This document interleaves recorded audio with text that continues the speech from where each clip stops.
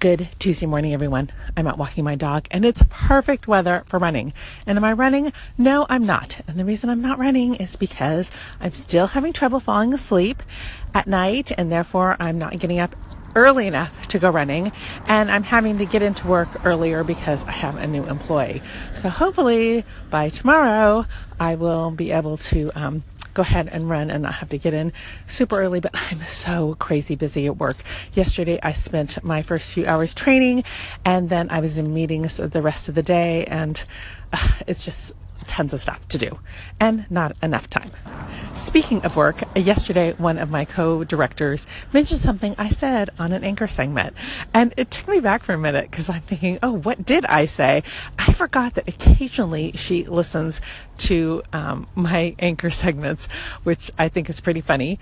And I remember in the past, we've had some conversations about having anonymity. Am I saying that word right? I'm not sure. Here on Anchor, because for a vast majority of us, we do not know other people in face-to-face life that are listening to our stations. Most of the time, we are talking to people we don't really see face-to-face. And I remember a couple of people talking about how that gives them freedom to just, say whatever they want to say without having to censor their words at all. Now, fortunately for me, I pretty much say everything I say here, I would say in face-to-face. But it's still a little weird thinking somebody that I see every day is listening to something that I'm putting out on Anchor, and I have to go back and re-listen to that segment to see what did I say in that segment. So I don't know if any of you have ever experienced that, where someone listens to your station and how that kind of just feels interesting. This morning, I was listening to Colin Flynn from Tales from the Truck. He always amuses me.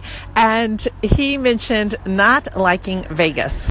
And personally, I love Vegas. I am a huge, huge Vegas fan. In fact, my family, my husband and my son and I, we went to Vegas every Thanksgiving for years.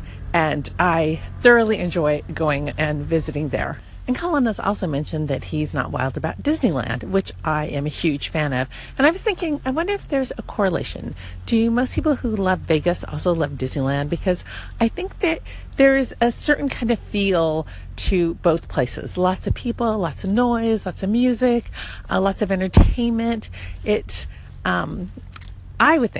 I would hesitate to guess that most people who love Disneyland would also love Vegas, and most people who hate Disneyland would also hate Vegas. But that's just a supposition on my part. Colin also mentioned that he has named his car Morpheus.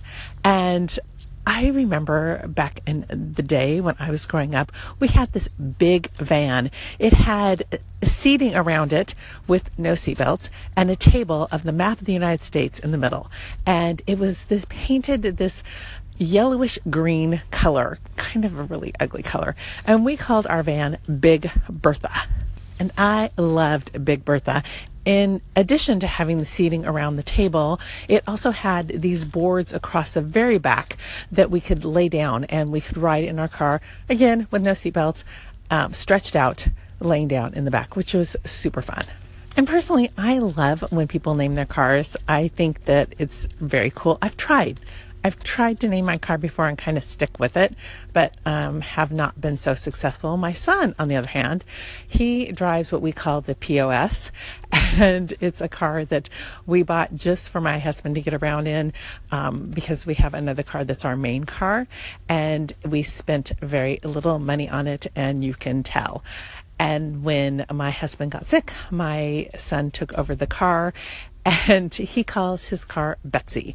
And he is very fond of Betsy, even though Betsy's odometer does not work, which means that if he ever gets pulled over and the cop says, "Do you know how fast you were going?" he can say, truthfully, "No, I do not." So that got me wondering, I wonder how people name their cars. I don't know. Do you name your car?